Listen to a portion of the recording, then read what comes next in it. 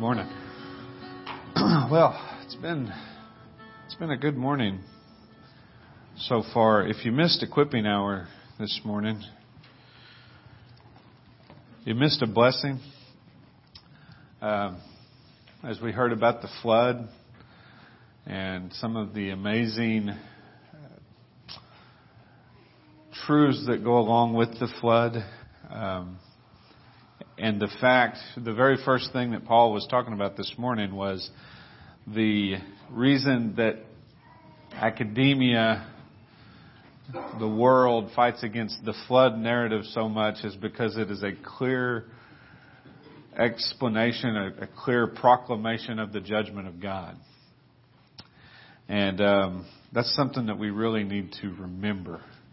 We need to remember that His judgment is real and it's true. And it is coming again. And so as we look at, we're going to be in Galatians again this morning. As we look at that and we look at the law is also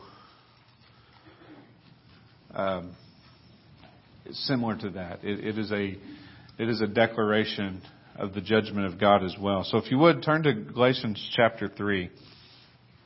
While you turn there, I'll go to the Lord in prayer. Father, I thank you, God, for this day. I thank you for this gathering of believers, gathering of your people.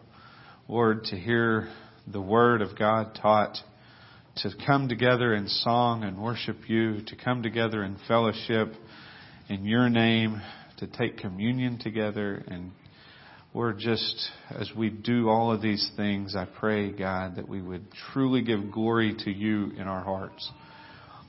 And as I go into this word, Lord, as we bring this out, God, I pray that you would just give me the power of your Holy Spirit to preach this message. Because without Him, this is worthless. Without you intervening in hearts, nothing will happen. Without the Holy Spirit moving on this place, nothing will change. And God, I pray that we would have our hearts, our minds focused, changed, turned to Christ this morning. If there's any here who do not believe, Lord, I pray, God, that right now you would work in their heart to give them ears to hear. That you would cause them to be able to pay attention to these spiritual things so that they could see. In Jesus' name I pray. Amen. We're going to start in verse 19, Galatians 3, verse 19. Kind of a review of the last time I preached. The first part of this chapter, to sum it up, basically we heard that a man who tries to receive salvation by the law, by keeping the law, by doing his own thing, by his own righteousness, is cursed. We've found out that the law can absolutely not justify anybody. It is powerless in that area. It cannot justify anybody. It can only condemn. That's what the law does. It condemns. We saw that God made the covenant with Abraham before the law was given. So the covenant was there. The law was not part of the first covenant that God made with Abraham. So the promises of God to His creation, to His people, occurred before the law. And then we also heard how Jesus fulfilled and kept the law perfectly. And the inheritance is in Abraham's seed, which is Christ. So we see all of that stuff. And then it's like Paul comes to this point in verse 19. Well, if the law isn't any good for any of that, then what is its purpose? So that's where we'll start right here in verse 19. It says, "What purpose then does the law serve? It was added because of transgressions till the seed should come to whom the promise was made, and it was appointed through angels by the hands of a mediator." I'm going to go ahead and read all the way down through 25. "Now a mediator does not mediate for one only, but God is one. Is the law then against the promises of God? Certainly not.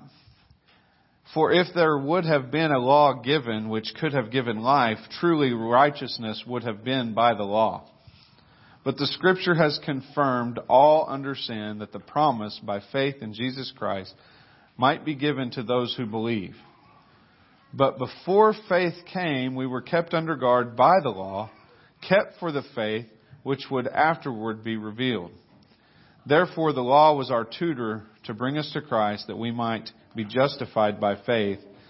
But after faith has come, we are no longer under a tutor. So what purpose then does the law serve? It's like the question, and Paul is anticipating the questions that will come. And this is highly true when dealing with a legalistic mindset. So if the law doesn't save, what good is it? Spurgeon said this. He said, will you say that because iron cannot be eaten, therefore iron is not useful? And because gold cannot be the food of man, will you therefore cast gold away and call it worthless dross? Just because it's not used for what you think it's used for does not mean it's worthless. Okay? And that's what we want to see. But I've seen this. I've seen it happen, not with the law of Moses necessarily, but with the mind of a legalist. Matter of fact, the first time I was ever faced with questions of my faith, really, I had been living I was a false convert to Christ, living in a very legalistic way. Thought that the church that I was in was the only way to get to heaven. And it was through the church, not through Christ. I had all these things. I had these thoughts. And if you remember when I started Galatians was the first full book of the Bible that I read where God first started to open my eyes to truth. But when I was the way this happened was, I was at a meeting in this church, and there were questions. There was all this stuff going on. I was 22, maybe 23 years old when it happened, and I didn't know anything about biblical truth, really. I thought I was an expert. Anybody ever been there? I hope I'm not there now. I don't think I'm an expert. But I thought I was well educated in the Bible. Why? I had spent my entire life in church, rarely missed a service. Wednesday night, Sunday morning, we were there. My dad was a preacher. We talked about scriptures at home. I was discipled in that way. And I knew a lot of verses. I didn't know a lot of context. But we were at that meeting, and there was a lot of things being said, and you guys know Ronnie. That was actually the meeting where Ronnie was resigning as an elder in that church. And I barely knew him at the time, but I said, I have a question. And I was new. I knew I didn't hardly know anybody there. I'd been going there for 2 or 3 months after I moved down to Stratford. I said, we all agree we're saved by grace, right? And everybody's just like, you hear this kind of murmuring, whenever did he really just say that? Now here's the thing. I would have said I was saved by grace. But I did not believe I was saved by grace.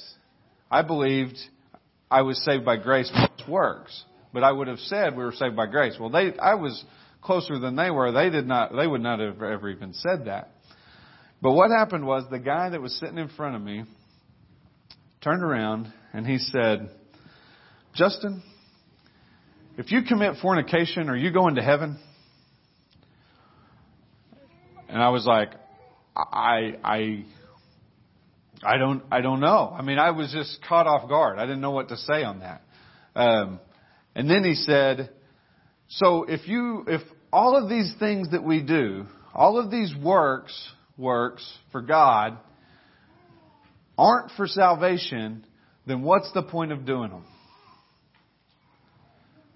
And again, I was just kind of like, I don't know. I was just caught completely off guard. I didn't know how to answer that question. But looking at his attitude now, I can see so clearly why Paul anticipates this question. Well, what good is the law then? If it's not for salvation, what good is it? Well, what is the good of doing any good things for God if it's not to earn our salvation? What's the point? And there was actually another guy there that said, well, it's because of the love for God. And I was like, yeah, that makes sense. And I'm really glad I didn't know the answers at the time. Or I hadn't been taught some kind of answer for that, because that's what caused me to go search for the answers myself. And that's when I read through the book of Galatians, and God started to open my eyes and doors and all kinds of things. But looking at his attitude, and I think this is a common thing, and this is not just in legalistic churches. My fear is that even in biblical evangelical churches, it's easy for us to gather this attitude. It's easy for us to try to earn favor with God. And that cannot be done. You're not good enough, and you're never going to be good enough to earn favor with God. You can earn favor with your boss. You can earn favor with your parents. Why? Because they're not that much higher than you.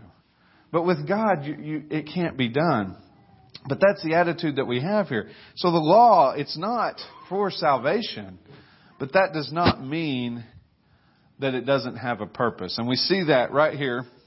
We see two reasons for the law right here in verse 19. The first is because of transgressions, and the second is because of the seed. So if you turn over to Romans 5:20,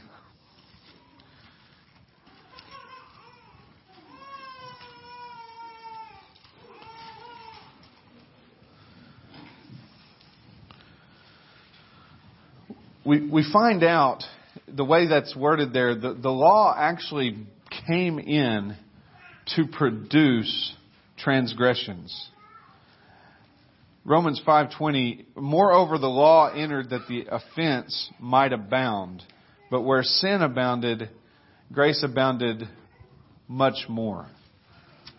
So the law entered in that sin might abound. If you have an ESV, it actually says the law came in to increase the trespass. It's kind of like a doctor. If you go to the doctor and you're skeptic about him, and you're in your heart, you don't really trust this doctor, that is made extremely manifest. That comes out very clearly if he writes you a prescription and you say, nah, I'm going to throw that prescription in the trash. Right? That shows, that manifests, that brings it to light your distrust of the doctor. Right? It magnifies, if you will, the distrust in your heart. Piper said it this way: by prescribing the obedience of faith, the law turns the hidden sin of distrust and rebellion into the open transgression of disobedience. What the law does is, it has this ability that we have this distrust in our heart. We have this deceitful, wicked heart, right? This heart of stone. And we're talking about an unbeliever here. It has the purpose, so the law comes and you put the law as a mirror in front of the person and you realize, wow, it manifests the distrust, the dishonesty in our heart. Thou shalt not lie. Thou shalt not bear false witness. Right? That's one of the 10 Commandments. Well, if it didn't say, you know in your heart when you're young that lying's wrong. Anybody that's raised children know this. They have it's a conscience. It's a born with God's knowledge on the heart to know when something's wrong. But it's not completely manifested. It's not completely revealed until it's written. Does that make sense? So in other words, you have this feeling that it's wrong to lie. But then when you're put with God's law that says, thou shalt not lie, pretty clear, don't lie, don't bear false witness, and then you do it again anyway. That's like throwing the prescription away, saying, I know what you said, God, but I don't care. That's the purpose of the law. It's going to reveal it's openly going to reveal the rebellion that is in our heart. But it goes further. It goes further than this. The law also causes rebellion and sinful nature in our heart. Flip over, stay in Romans chapter 7.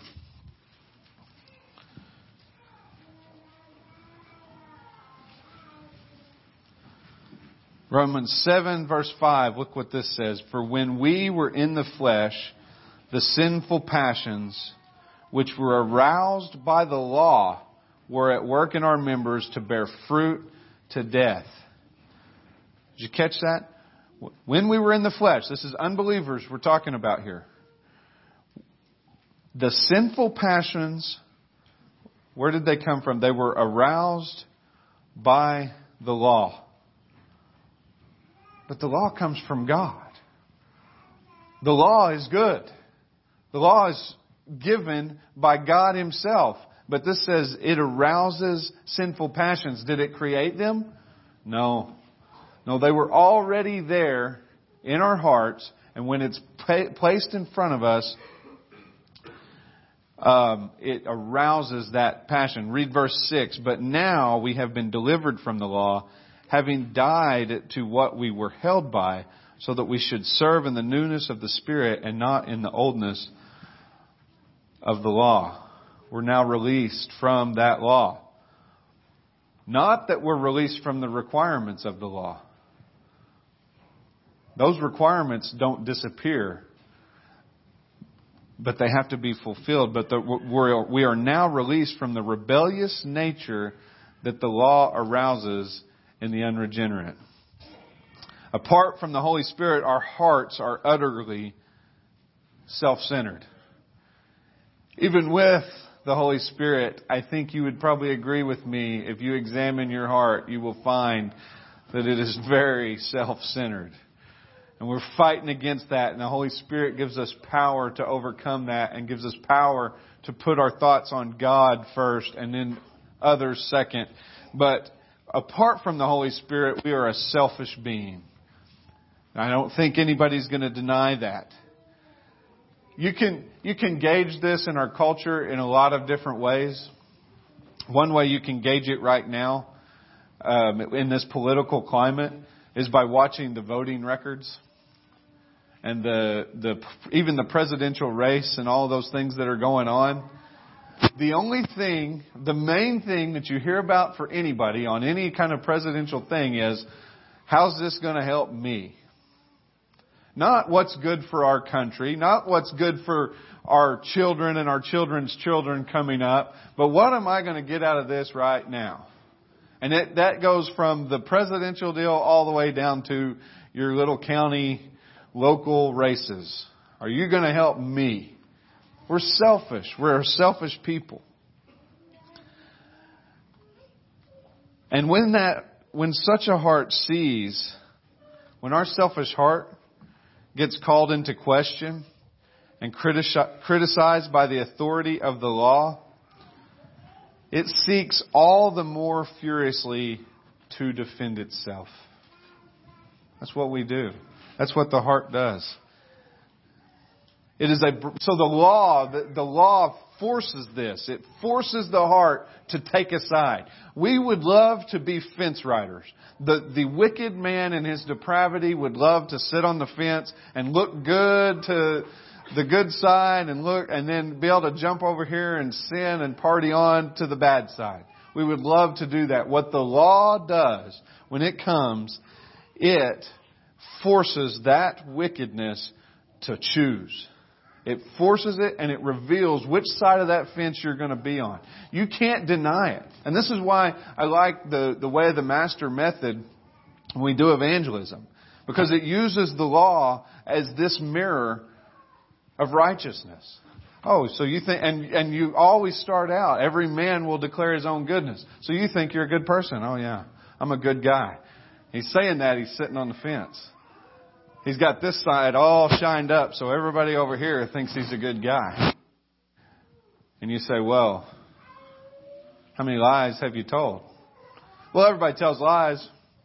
Keeping that, that wicked heart will defend it as far as you can until you continue to reveal that law. And at some point, you'll hit that one that just penetrates the heart. And then they're faced with a choice. God's either going to work through them, and they're going to repent and get off the fence on one side, or they're going to say, you know what? I love my sin too much. I'm going to stay over here. And that's effective evangelism when you can get somebody to get off the fence. You can get them to quit acting like a good person. You can make them realize you're not a good person. And then what happens from then on is God. God can go pursue them. That is in His hands. But the other thing is, even as a believer, as we profess to be believers, we're called to examine our faith. The law can be a barometer of that faith. How do you react to the law? How do you react when somebody says, well, you really should have God in front of everything? How do you react when somebody says, you really have to honor your mother and father, even if they don't deserve it? You know, those things are brought forth, or just sin in general is brought to you. What is your reaction? Listen, I think the way you're handling that business deal isn't exactly upfront and honest. How do you react to that? How do you react to, you kind of treated those people with disrespect? When those things are brought to us as believers, our reaction can be a great indicator of where we are in our walk with Christ. It can also be an indicator if you truly are in Christ or not. Because we know in the end, there's going to be many that profess to be Christians that aren't. And so in the face of God's Word, how do you react? Do you defend yourself? And listen, I'll say this. In this case, if somebody confronts you with sin, most people don't immediately just thank them and although I believe that would be the correct attitude, sometimes it takes a little time. But what is your ultimate reaction when confronted with sin? Do you justify it? We've become very good at justifying our little pet sins, or maybe even our major sins, or maybe our little pet sins become major sins. It starts out pretty innocent, and pretty soon it's a need. Do we justify it, or do we repent? What about authority in general? What is our attitude towards those that have been placed in authority over us? Maybe it's a boss, maybe it's your parents, maybe it's police, maybe it's the government. And I'm not saying you have to like it, and I'm not saying it's always righteous, but what is your position when it comes to authority? Do you have a problem with authority? Maybe you need to examine that. And then we see the second reason for the law here. So the first was for transgressions. It brought it. So back over in Galatians.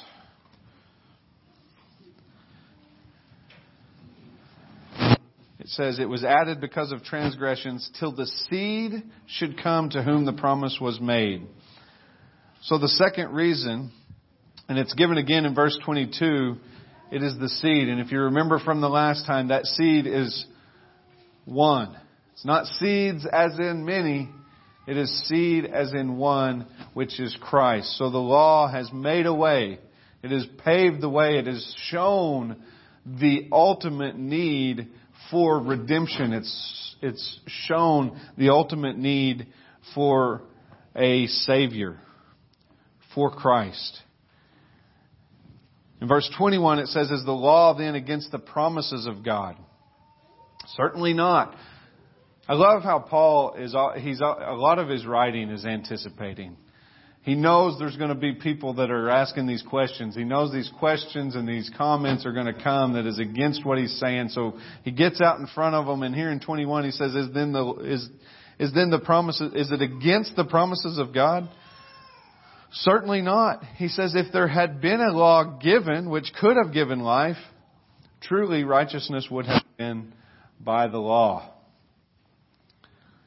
And we know it's impossible for life to come from the law. That's true of the law of Moses. That's true of any other works-based righteousness which man can come up with. And man has come up with a lot of them. A lot of different ways.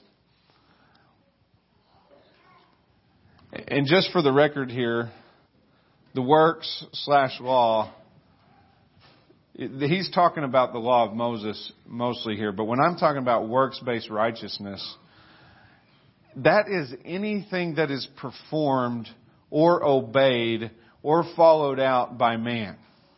If it requires your action, it is law. So if you say you have to do this to be saved, that has become law for you to be saved. That includes all good works. Okay, so if you in your salvation plan, if in your salvation, the way that you are saved in your mind includes anything other than faith in Christ, you have become a legalist. And that's very important to understand because much of the legalistic religions out there do this with biblical principles. Things like baptism. Well, if you haven't been baptized, you can't be saved. Really? Is that true? Is that true for everybody or just us now? And then what about the baptism? And I know this very personally because I was one of the guys saying that. What about the baptism? And what I really meant was if you hadn't been baptized by one of our guys, you can't be saved. Because most of the people I would talk to about this had been baptized. But that's not what the Scripture teaches. What about prayer? Does prayer save you? You prayed the sinner's prayer. Did that save you? We talk about regenerational baptism all the time and how that is not of God. But many denominations, many churches today, this morning, will have a regenerational prayer. If you come up here and you pray this sinner's prayer, you're saved. No, you're not. You're not saved because you prayed a prayer. You're not saved because you were baptized. You're not saved because you have taken communion. Those are all great things. Those are all biblical mandates. Those are all things that we should do. Matter of fact, if you are refusing any of those things, I would suggest you're not saved too. But you're not saved because of them. You must have faith in Christ and Him alone. The seed which is one. That's where the promises that were made to Abraham come from, is through Christ and Him alone. Not through any of the works that He has you to do afterwards. He's going to have you do those works. And those are works. Baptism. It's an obedience to God's call. That is a work for Christ. It is a declaration of the grace of Jesus Christ on your life. And it is a very, very good thing. A very necessary thing. Very necessary. You hear what I said there? It's a very necessary thing. But not for salvation. Remember what we talked about? Just because we can't eat gold doesn't make it worthless.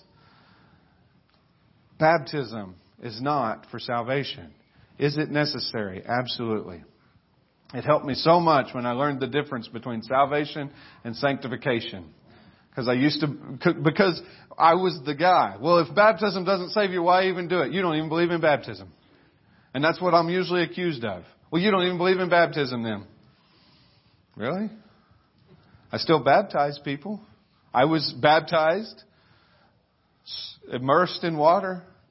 Why do I not? Why would you say I don't believe it?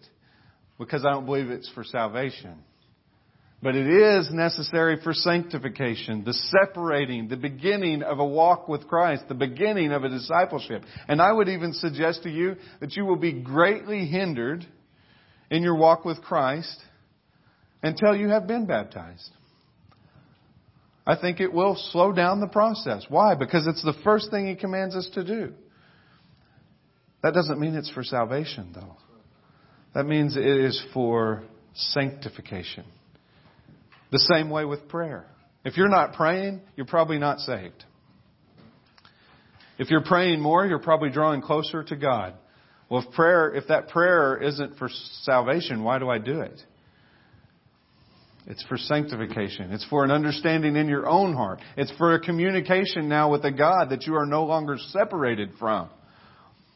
There's lots of reasons for prayer. Prayer isn't one that people have as much trouble with.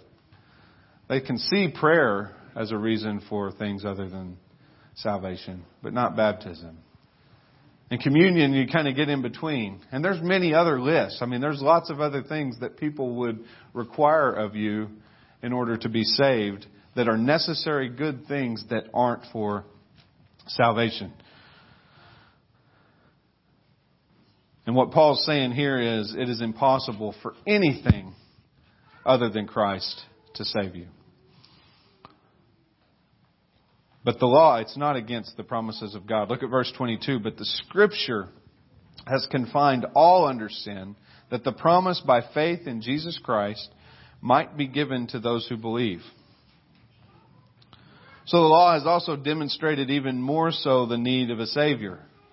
That's what it does. It magnifies Christ. It magnifies what He did. It magnifies the need for Him. The need was already there before the law was given. The need was there as soon as Adam partook of that fruit. And God cursed Adam and God cursed the earth, and the need was immediate right then. Nobody would be saved from that point all the way until the end of the age apart from Christ.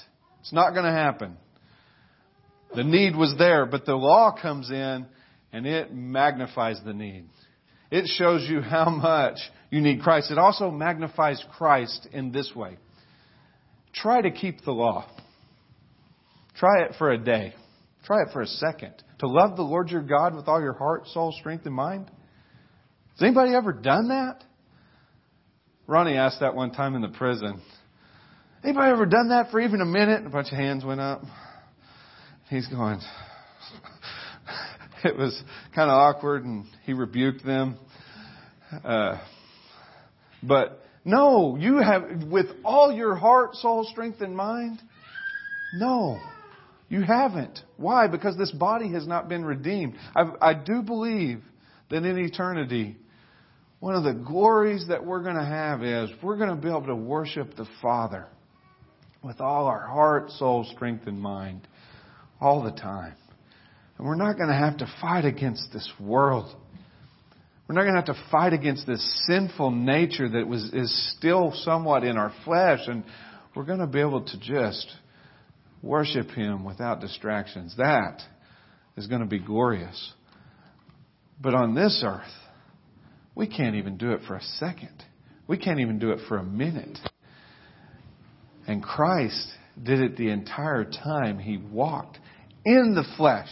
He did it in the flesh. Even when He was hungry. Even when He was fasting for 40 days. And Satan comes and tempted Him. If I'm that hungry, I'm going to have a hard time focusing on anything other than, man, I got to get something to eat. I'll have that in an hour. Right? You guys are probably having that now. Some of you are not listening to me because you're thinking about the meal that's back there. You're laughing because it's true. But we can't do it. But Jesus, He did it perfectly, and that magnifies Him. That magnifies who He is as God the Son. And it is an amazing thing to see that.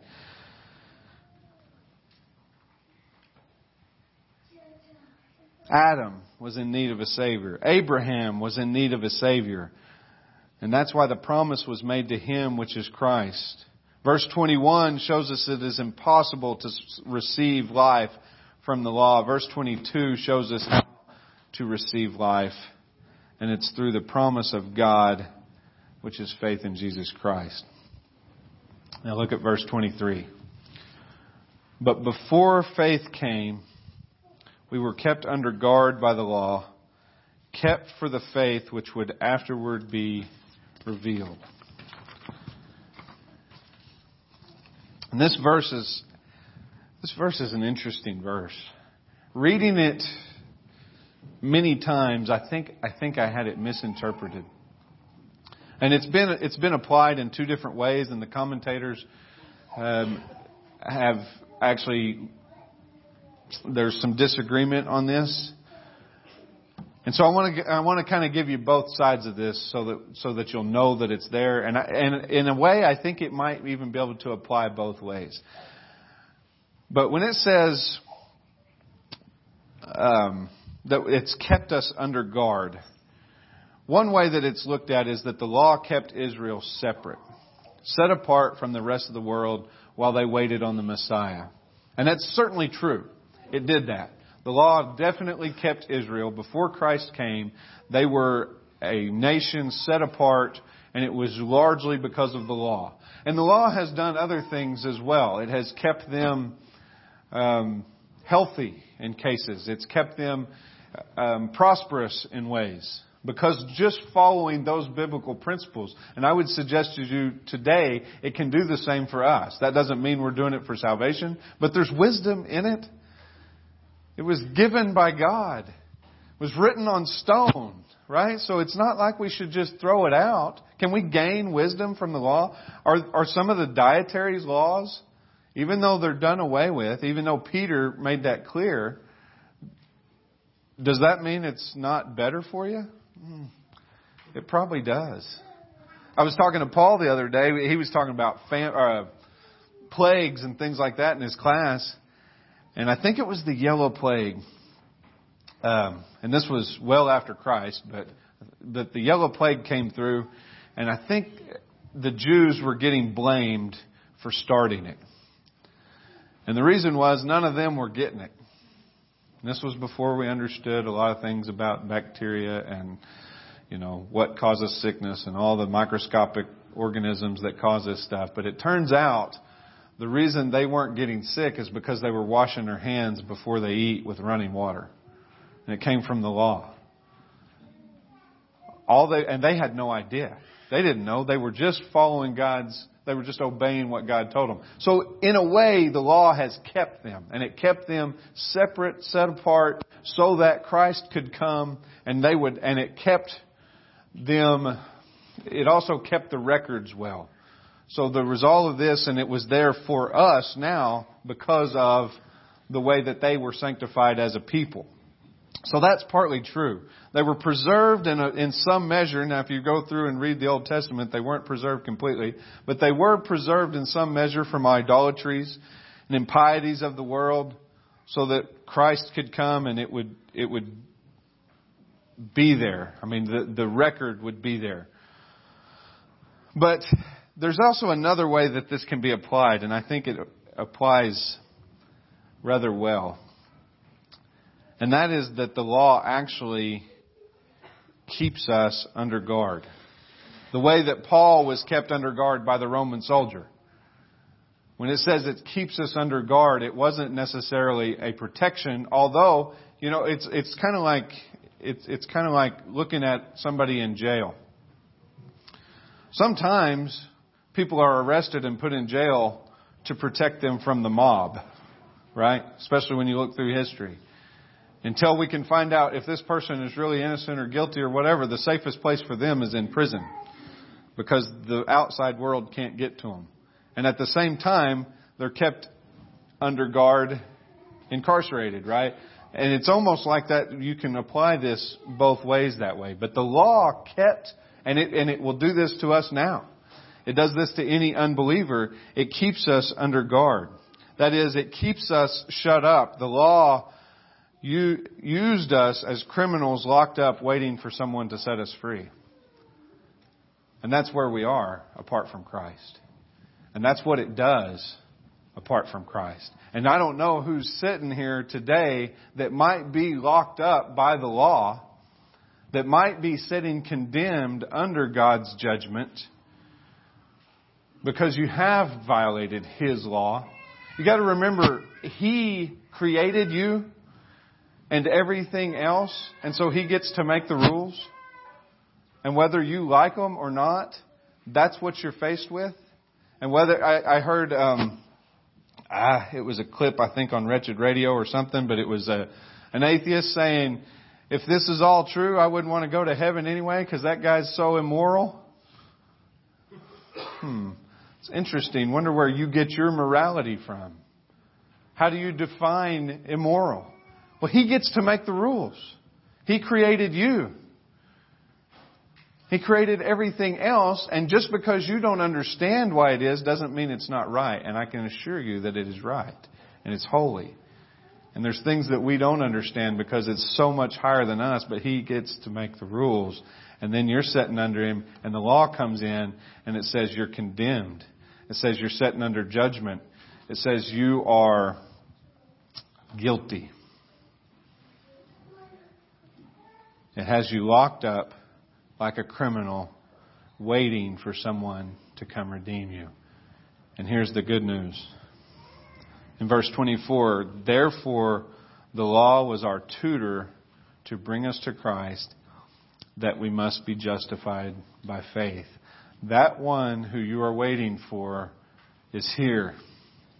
He has come. He has done all that is needed to set you free from this condemnation. You just have to look to Him.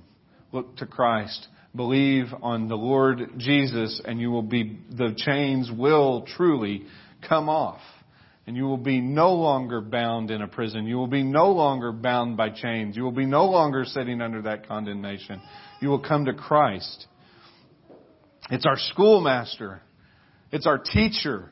It magnifies our sin. It magnifies and reveals our rebellious heart. It suppresses us and reminds us over and over again, you cannot do it.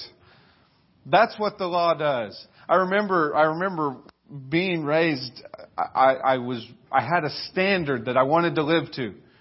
I had been taught that this is how you should live unto Christ.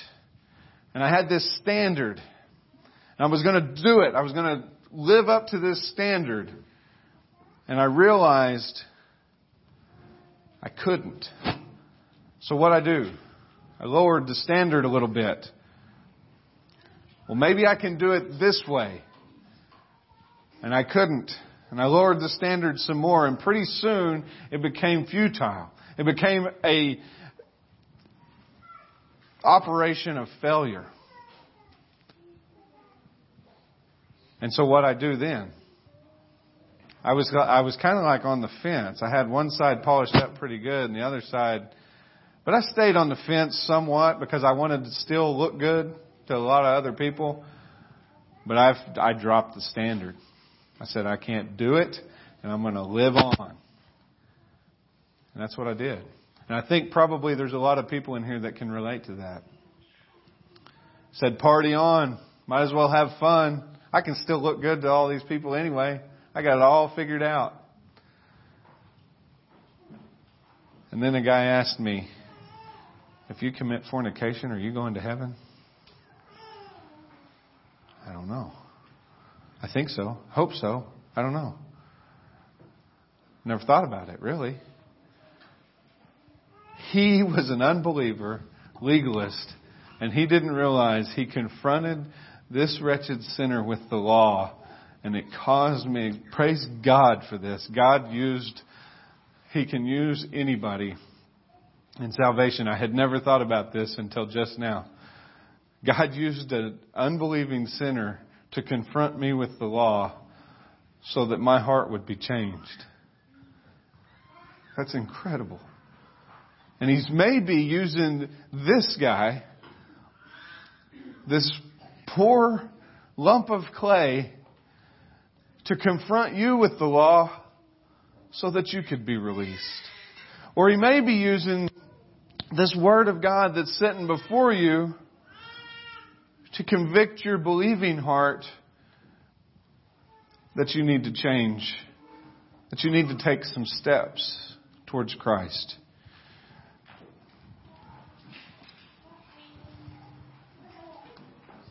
Verse 25, but after faith has come, We are no longer under a tutor. We do not need the tutor anymore. Why? We have Christ. We have the Holy Spirit. Does that mean we can't use the law as a guide? No, absolutely you still can. And you can definitely use it as a tutor to those who need it. But for us, we have the Holy Spirit to convict us. We have the Holy Spirit to guide us now. You should not have to have a written law saying you need to put aside a day and go to church on Sunday. The Holy Spirit should be convicting you to do that. You shouldn't have to have a written law. Here's commandment number 15 or whatever it is, saying to love your neighbor as yourself. That should be natural to the Christian. And if it's not, if it's a forced thing, like, well, I only do it if it's right, then maybe you need to examine that as well. We are no longer under that tutor. We're no longer under that schoolmaster. We now have Christ. We have the Holy Spirit to teach us as we go and to guide us as we go. So in summary, the two purposes of the law in this text are first, to shut up the world under sin and increase trespasses. Increase trespasses. Your heart will rebel against it. And second, to see to it that the inheritance will come to and through the promised seed, which is Jesus Christ. No other way. And so the question I'll leave you with, and then we'll go into communion, is where are you? How do you react to the law? Does it stir up rebellion in you? Does it cause hostility towards its requirements? Or have you recognized and submitted to the Lord Jesus Christ? And if you have recognized and submitted to the Lord Jesus Christ, that is a gift from Him. And the requirements of the law should no longer worry you. Not one part of it was left undone. And that's the glorious thing. When you look at the law and you try to do it, you will fail. You will fail every time and you will fail miserably. But when you are in Christ and you've been covered by His blood and you've been immersed in His righteousness, there is not one part of that law that can condemn you. Not at all. But remember this. There is no middle ground. Let's pray. Father, I thank you, Lord. What an amazing thing. What an amazing testimony that you've given me of your grace. And here it is, 17 years later, and you're still showing me ways that you worked in my life that I didn't even know. And then there's times when I still don't have the trust in you like I should. How amazingly ignorant is that of me. You brought me here. You brought me to Christ. And I just want to trust you, Lord, that you will keep me. And I know you will. I know you say in your word, but reveal it in my heart. God, give us a peace apart from the law. Give us a peace in the one who fulfilled the law, in the true seed, Jesus Christ. In His name I pray. Amen.